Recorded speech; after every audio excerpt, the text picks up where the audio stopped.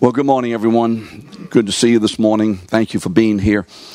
We're continuing in our study of the Gospel of Matthew. If you'll be turning to chapter 3.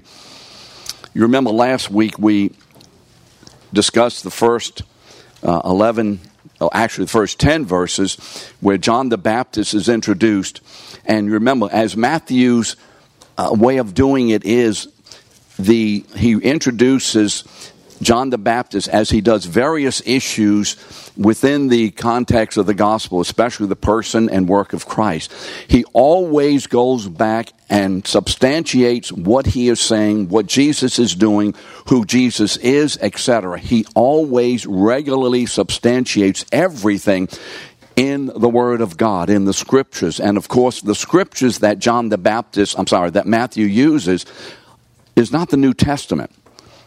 Matthew is not using Matthew, Mark, Luke, and John, the letters of Paul, the letters of John, etc. He is using the Old Testament, which again should cause us to realize that the Old Testament is significantly necessary in understanding if we're going to appreciate the fullness of the ministry of God in His Son, in His birth, in His proclamation, His birth, and when He is baptized in the wilderness, and His going forth to preach the gospel all the way to the cross and in the resurrection. And so as we continue with this, what we're seeing is this. In Matthew, we are simply seeing the culmination of that which God had promised. When was the first promise made? Genesis 3:15. After the fall, God immediately moved, not being taken back because He knew this would happen. How do we know He knew this would happen? Ephesians 1:4. And so Ephesians 1:4 tells us God knew what would happen. There are some who would teach God didn't know, so began to make plans to move forward. Well, of course, that's not correct. And so God, knowing what would happen, had already prepared. And even before the creation, even before the first let there be out of the mouth of God, before the creation itself, the entire purpose and process of our redemption was in the heart of God. It was already, if you would, an accomplished fact, waiting only for its revelation within the context of time and activity. Do we see that? We know that. This has always been the purpose of God. And at the particular moment when He said, "Let there be," He began to bring forth the revelation of Himself through the creation of the cosmos, the creation of the Garden of Eden, the creation of man, Adam and Eve, to live in the garden as His image bearers. Remember Genesis 1:26? And in that context, and according to that purpose, the very nature and character of God was to be established and revealed upon the earth, and was to fill the earth through the progeny, through the seed, through the descendants of Adam and Eve. As Adam obeyed God and walked with God in a way that his own people, his own children, would become an obedient people to fill the earth with the knowledge of the Lord. But Adam disobeyed, remember Genesis 3:6, and he ate. And as a result of that, God immediately moved to maintain and to continue and to reclaim His intention as it was established first in Adam. And so He promised in Genesis 3:15, there's another man coming. There's another Adam coming. He doesn't say it quite that way, but you remember what He says. And this one will crush the enemy on his head, or as to his head. And this one will be bruised as to his heel. He will be hurt. But in that He will conquer the enemy's work. He will destroy the enemy's power. He will forgive God's people, and He will reestablish God's purpose upon the earth in Himself, moving forward through the establishment of the church. And so John the Baptist is the revelation of that great eternal event which God had purposed in the very beginning, moving forward through thousands of years, day by day, week by week, month by month, year by year, anticipating, promising, prophesying, he's coming, he's coming, he's coming, the Messiah is coming. And finally, John the Baptist is on the scene, and he proclaims the coming of the Messiah, which we saw last week. Remember, John 1:29, behold the Lamb of God. And John is proclaimed by Jesus to be the greatest of all the prophets. Why? Because he specifically points to the Messiah rather than says he will be coming. John says, here he is. So we pick up today in verses 11 and 12. And John says, I baptize you with water for repentance, but he who is coming after me is mightier than I, whose sandals I am not worthy to carry. He will baptize you with the Holy Spirit and with fire. His winnowing fork is in his hand, and he will clear his threshing floor and gather his wheat into the barn. But the chaff he will burn with unquenchable fire. Let's look at it. I baptize you with water for repentance. Now, some of you were in some of the previous classes that we had, especially when we went through the first 3 chapters of Genesis. And remember what we saw. Water, biblically, in the Old Testament, is a symbol of a couple of different things. And predominantly, it is a symbol of washing, of cleansing. The cleansing away of the impurity and the pollution and the filthiness of sin. And that water which is poured out is a symbol of the work of the Holy Spirit, who cleanses from sin, who purifies us as God's people. And so Psalm 51:7, you remember David is praying, and he's been caught, if you would, by the Holy Spirit. God always catches us in our sin and shows us our sin and convicts us of our sin. And remember, the prophet says, thou art the man. Remember, David heard the story about the little sheep being taken by the guy next door who had all the money and whatever. Thou art the man. And David repents. And in this psalm, he's asking God to deal with his sin. And he says, wash me, and I shall be whiter than snow. And so there is the understanding. We don't have time this morning to go back through the whole panoply of the Old Testament, but washing was a major function of the Levitical legislation, of the entire structure of you, if you would, of cleansing and forgiving the people.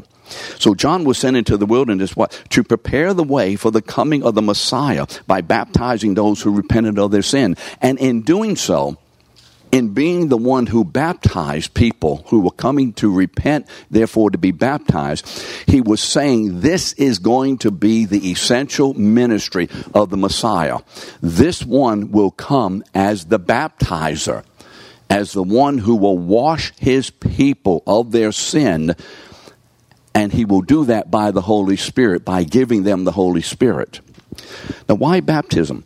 Because the water of baptism was a picture of God's washing his people of the pollution of their sin and judgment against sinners. It always had 2 issues.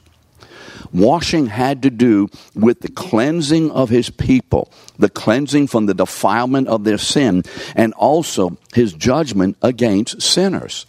So there were always these 2 issues.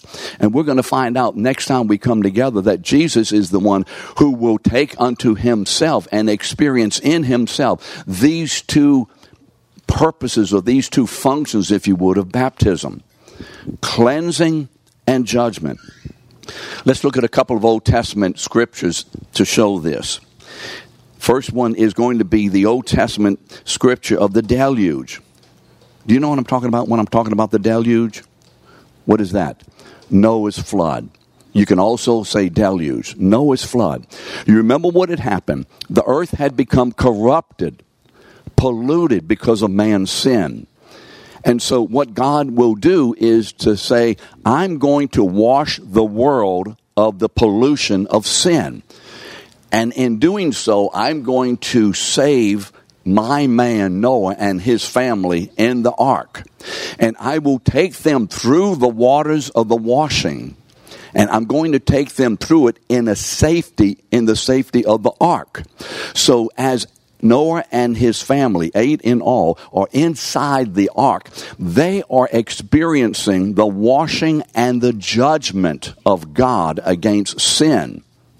But they are experiencing it in the ark.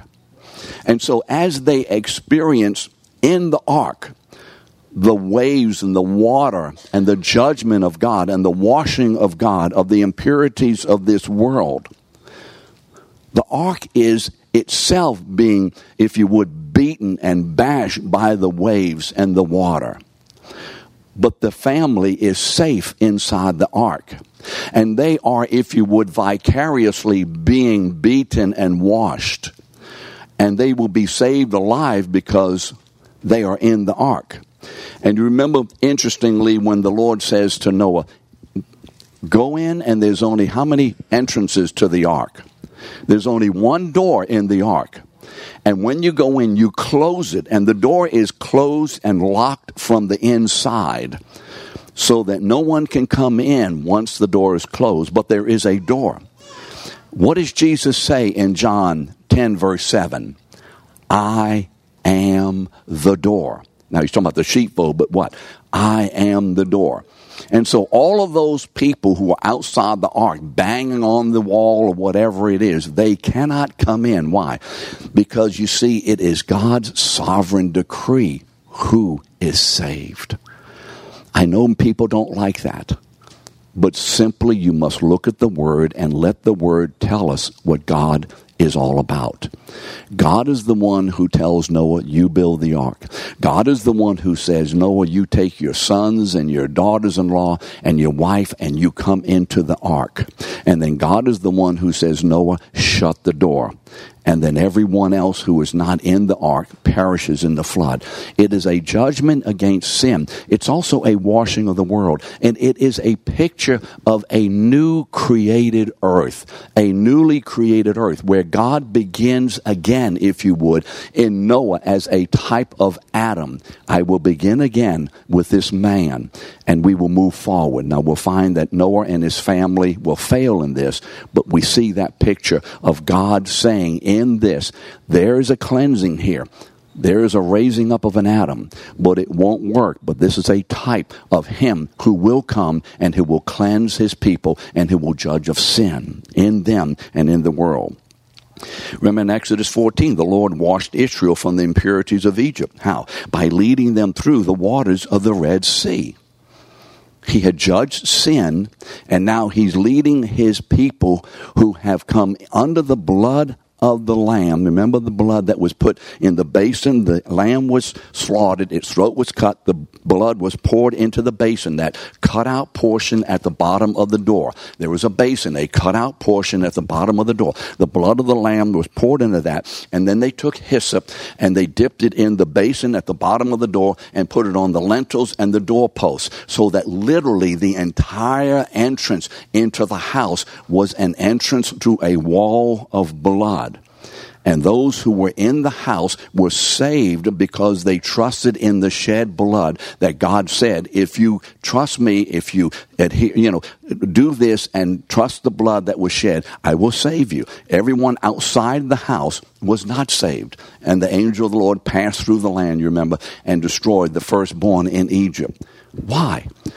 Because you see, Egypt had held God's son, Israel, and in Israel, God's eternal son was also the seed of the woman who was in the nation at that time. And Satan, through this demonic figure of Pharaoh, this Antichrist, held people of God and the purposes of God, if you would, at bay until God was ready to move. And then God broke that power and released his people. And so you see in Exodus 19, 4 through 6, the Lord explained his purpose for baptizing them. Why did God baptize? Why did he take them through the Red Sea? Why did he wash them? He says, I bore you on eagle's wings and brought you to myself. Why? And you shall be to me a kingdom of priests and a holy nation. So why does God do this? So we can be what 1 Peter says, and in fact, I think it was Brenda this morning who quoted this during prayer. We can be what 1 Peter says, 1 Peter 2, 9 and 10. But you are a chosen race, a royal priesthood, a holy nation. Verse 10, once you were not a people, like you were living in Egypt. You weren't the collected people of God when you were in Egypt, but now you are God's people. And then 1 John 1:7 says this, the blood of Jesus, God's Son, cleanses us. It washes us from all our sin. And so Israel was saved to be God's Adamic nation.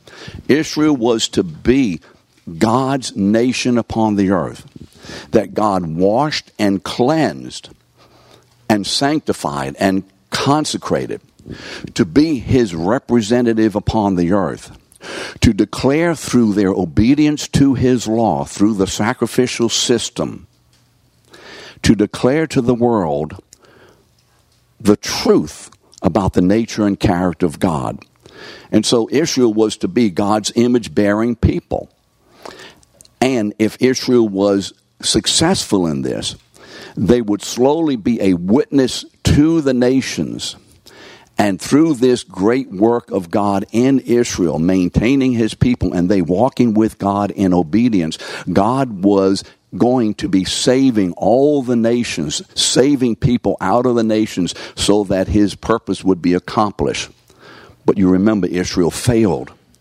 Once again, it is a picture that man cannot succeed in any of these endeavors, no matter how much he tries and no matter how much is given to him. There's only one man who can succeed as being God's image bearer upon the earth. Not even an innocent Adam. No sin in Adam. A perfect man. But not even a perfect man. An innocent man, having no sin in him at all, living in a perfect place. Not even that man can image God the way God is to be imaged. Only one man out of the bosom of God can image the Father, right? So you see what God is doing here.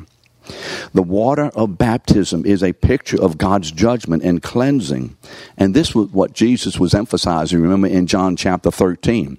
Remember at the communion meal, the last meal before the arrest of Jesus. At the end of the meal, what did Jesus do? He did something that was not done at communion and Passover meals. What did he do? He got up, he took off his outer garments, he girded the towel around his waist, his outer garments around his waist. He took the towel, and he took a basin of water, and what did he begin to do? Wash the feet of the disciples. Wash their feet. Now, when you see he's using a basin to wash the feet of the disciples, where should your mind go when it says Jesus is using a basin of water to wash the feet? Where should your mind go? To the tabernacle. What's part of the furniture? The great laver. Remember, the priests would go to the great laver and wash themselves before they could enter into the divine presence in the holy place and then into the Holy of Holies once a year. The priest had to wash himself. He was consecrated. His sins had been dealt with. He had already, sacrificed the lamb for his own sin. And now he's going to go into the presence of God, and he has to wash himself of any defilement of sin that was, kind of clung to him. You remember years ago, you could take a bath and be really clean, and then you go outside, and you come back in. And what was the first thing, if you lived in a house like my mama ran? She ran a house, let me tell you. And before you came into the house, what did your mama make you do? You took off your shoes, or at least you cleaned your feet. Don't come into mama's house with dirty feet. Now, having dirty feet didn't mean that you were not a child of God. Doesn't mean that you're not your mama's little boy or little girl. But what it does mean is that you're bringing into the family's dwelling. You're bringing into the sanctity of the family the pollution of the world, the dirt of the world. And so even good parents would tell you, wash your feet. So Jesus kneels down and begins to wash the feet of the disciples. And of course, what does Peter say? Hey, ain't gonna wash my feet, no way. And Jesus says, well, Peter, if I don't wash your feet, you have none of me. Well, then what does Peter then say? Wash all of me. And from one extreme to the other. You ain't touching me, now wash my whole body. And Jesus says something very interesting. He says, you don't need your whole body washed, just your feet. Why? Because you have already been cleansed by the word that I have spoken.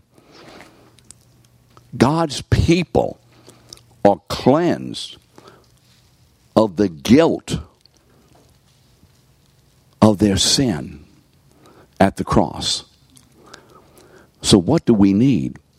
We need to be washed regularly by the Holy Spirit. Remember, by the washing of the water of the Word. We need to be washed regularly by the Holy Spirit. So Jesus coming to John washing, John doing this baptism shows us that we need to be continually washed and cleansed by the Holy Spirit.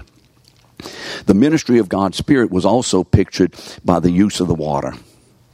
It was not only the cleansing, but it's also the ministry of the Holy Spirit. John 7:37-39. Jesus says, if anyone thirsts, let him come to me and drink. Whoever believes in me, as the scriptures have said, out of his heart will flow rivers of living water. Remember, we've talked about living water. Where did you see living water first appear in the Gospel of John? Chapter what? 4. Remember the woman who came to the well during the day about noon and got the water out of the well? And why did she come by herself at noon? Because she was a woman of real repute. All the other ladies came early in the morning in the cool, got their buckets of water, and went back home and had water for the rest of the day. She can't go with them because she's not a nice lady. She's unclean.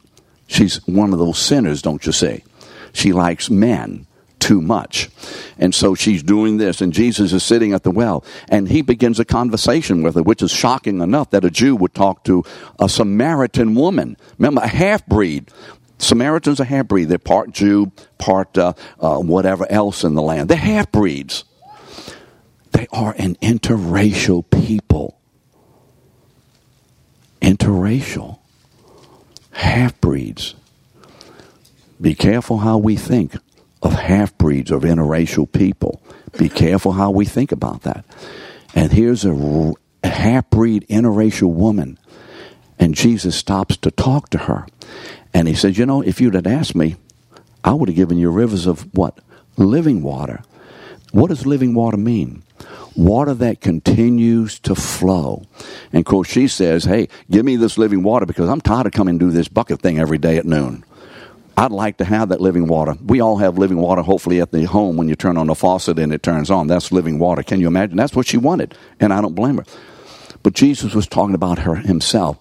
And so in John 7, he says, living water, he says, come unto me, all you who thirst, and I'll come to drink. And whoever believes in me, as the scripture says, out of his heart will flow rivers of living water. You see a picture of that in Ezekiel chapter 40, by the way. Now this he said about the Spirit, whom those who believed in him were to receive, and as yet the Spirit had not yet been given because Jesus was not yet glorified. So the Spirit of God was not given in this way until after the resurrection. And then after the resurrection, since all righteousness had been fulfilled by one man, God's man, now that one man has the authority to send the Holy Spirit upon the earth to baptize his people in the Spirit and with the Spirit. So John says this, he who is coming after me is mightier than I, whose sandals I am not worthy to carry. He will baptize with the Spirit and with fire. See, John understood by revelation, that his ministry anticipated the appearance of the Messiah. We're not going to read it, but if you go back to John chapter 1, John would tell you, I knew who he was because the Spirit had already told me upon whom, you remember the dove? He is the one who will baptize you. So John knows who Jesus is when Jesus comes forward. He knows him. How does he know him? By revelation of the Holy Spirit.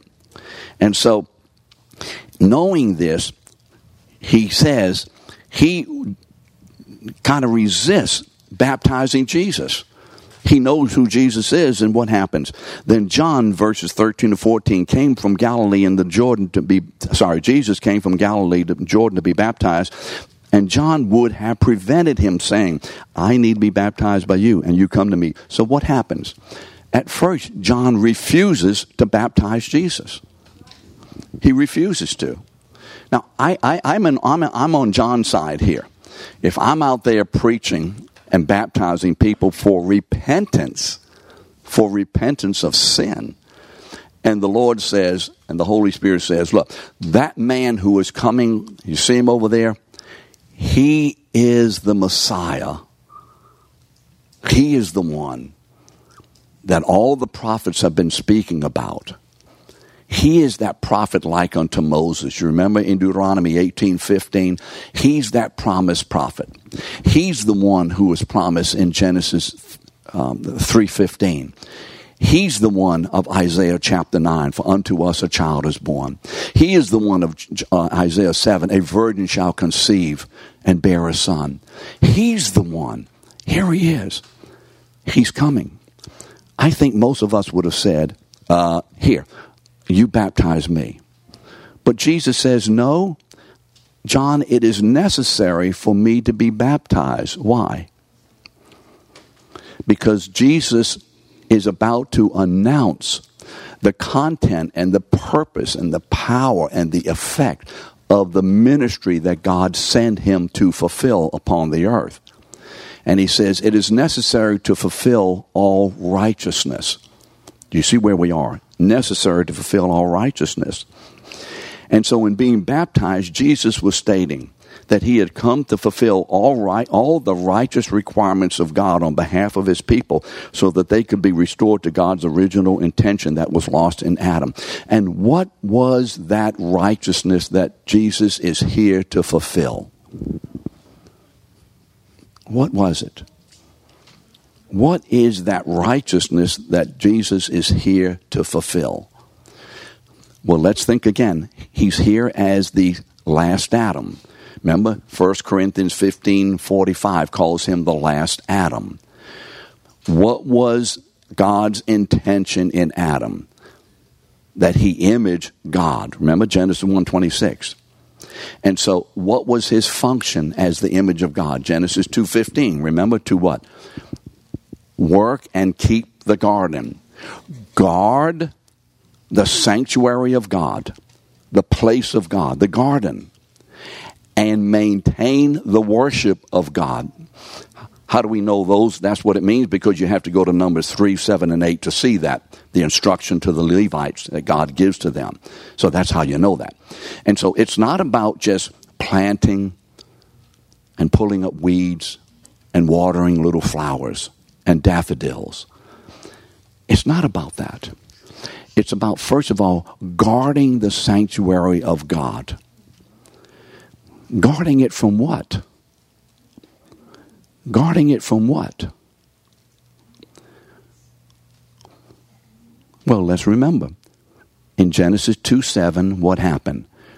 God bent down, and out of the dirt, what did he do? He formed a man, and he breathed the Ruach, the Spirit, the Ruach of God. He breathed into this man the breath of life, and he became a living soul. Remember that in Genesis 2:7? Then what did God do? He took the man from the field, from outside the garden, and put him in the garden. And so we see in the earth, in that creation, there is a distinction. There is a place called the field. What is the field? Well, the field is the place where the active presence of God and the familial, family relationship and worship of God does not exist in the field. And so in that way, it is a place of chaos, because where God is, he brings order. And so he takes Adam out of that, having created him, and puts him in the garden. And so Adam is to guard the garden. Guard the garden from what?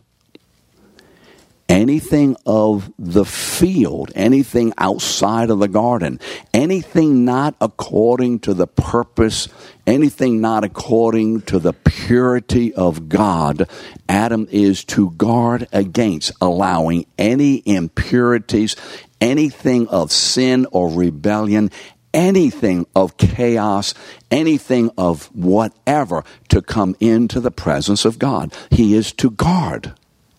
Do we get that? Remember, that's what Genesis 2:15 says. And so, how is he going to do that?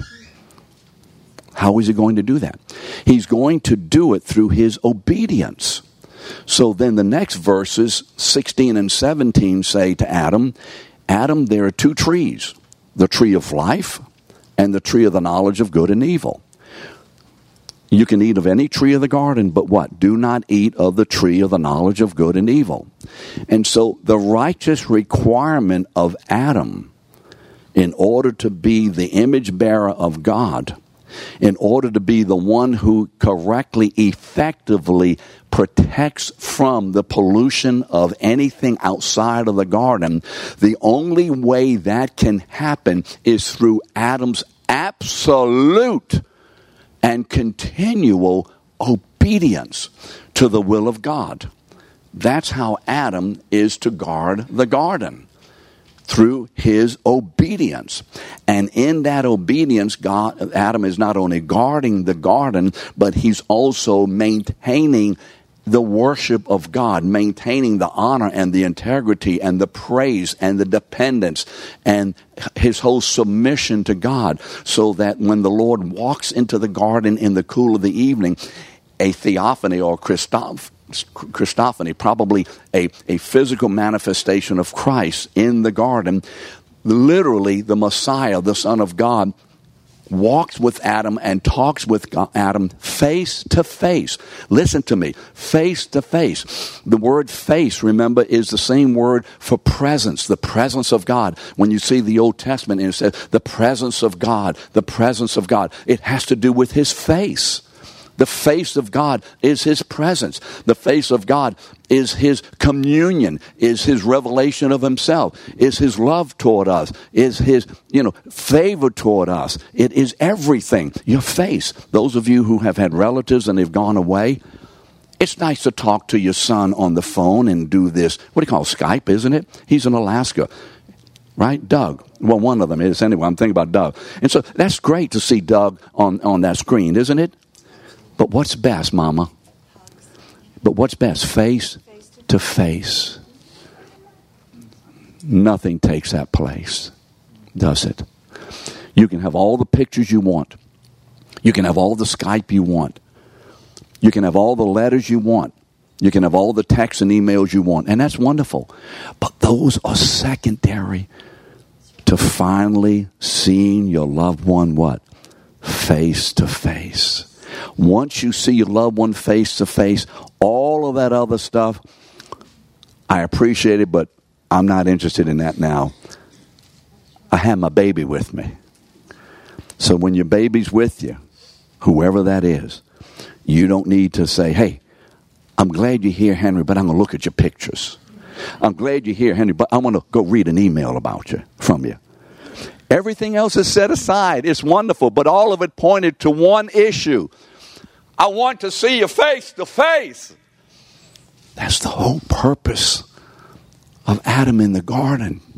So that as he dwells in the communion of God face to face, and as that face to face presence of God matures Adam and blesses Adam and increases Adam and leads Adam, Adam grows in communion with this God. And his understanding of this God grows. And we begin to see through Adam, through his person, through his activities, through his words, through his actions, we begin to see the face of another man. Don't we? What does Romans 8:29 tell us? We have been predestined to be conformed to God's Son. We are to be displaying the face of another man in everything and anything that we do. And so Adam was to be the righteousness of God upon the earth, which was to be carried out only in one way, obedience. And Adam was the only created man. Listen to me. Adam was the only created man. Will you listen to me one more time? Adam was what? The only created man who had the responsibility and the ability to earn God's presence. Nobody else can do it except one man. Do we see that? And so in chapter 3 of Genesis, what do you read? And the serpent was more crafty than all of the beasts of the field, whom the Lord God hath created. And he said to the woman, how did that slippery, slimy serpent Satan get into the garden? Genesis 2:15. Adam was to what? Guard the garden. And Satan came in because Adam failed to guard the garden. That was Adam's first error, or sin, if you would. And so, because of the fall, man was expelled from the garden. You remember Genesis 23 and 24. And what was put over the entrance of the garden? Cherubim. The cherubim in the Old Testament are the guardians of God's honor. The cherubim were put at the gate of the garden, so humanity could not go back in.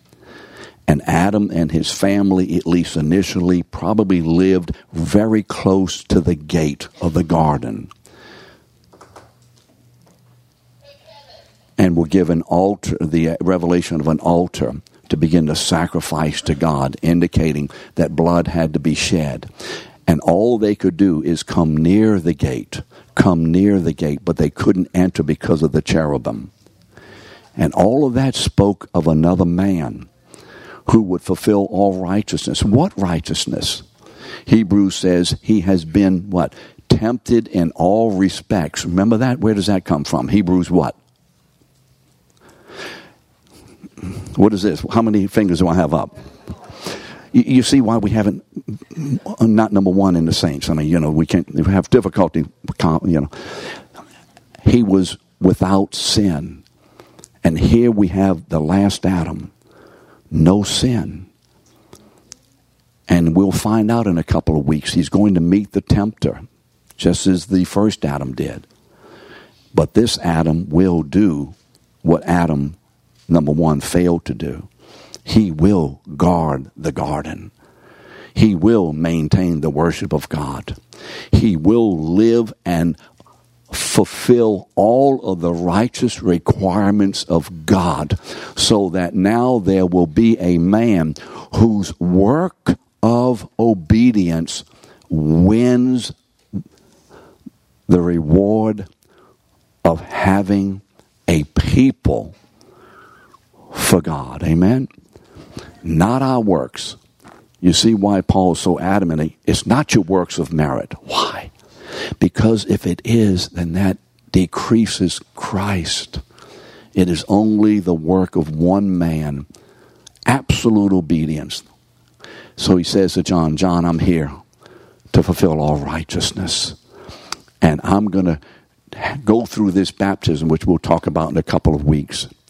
And I'm going to say something in this baptism that is going to declare and summarize all of the tabernacle, its function as, first of all, the dwelling of God, and then it becoming the tent of meeting, which fulfills God's purpose in creating Adam and Eve, so that they can come back through the high priest who once a year comes into the Holy of Holies with the blood of the everlasting, with the blood of the covenant, so that the presence of God may be enjoyed by the people once again for another year through the various festivals that are given in Leviticus 23. That is all going to be summarized in the baptism of Jesus, which we'll see in a couple of weeks. Why is it important to know the Old Testament? Because when we see it, then we see the grandeur of what this is all about. It's not just about a man being bathed. It's about the glory of our God in having his people brought home again. And then I'll just give you a little hint, because I'm going to have to go over this in a couple of weeks, so you'll have to bear with me now that you know it. And the result of this is in Revelation 22, verse 4. What do those 5 words say? It's the result. And they shall see his face. Finally, man dwelling face to face with God, as God had intended in the beginning, is now fulfilled at the end. Isn't this Bible amazing? And people tell me you can't trust it, and it's all filled with error. Aren't you glad? God is showing to us what is really going on. Next week we will not have a class because of Christmas Day on Sunday, so we'll just begin church service at 10. And it'll be a truncated service. They've told me I only have about 3 hours to preach next Sunday, so that's all I'm going to take. So those of you may want to come on Saturday instead of Sunday, whatever. Then on the first Sunday in January, I think it's January the 4th. I could be wrong about that. I'm sorry, 8th. I'm sorry, the first Sunday in January. I'm getting there. Yeah, I'm slow. See, I don't know a lot of stuff. On the first Sunday in January, we will have a time together, though, but praying for the church and praying, for the next year. We'll be getting together on that morning, if you would. And then on the 8th, that's the second Sunday, we'll resume and we'll talk about just the last 2 verses, 16 and 17 of Matthew chapter 3. And pray that some kind of way the Lord will give me ability to kind of summarize all of that tabernacle, Levitical high priest system in just those 2 verses. It's amazing. See you next time.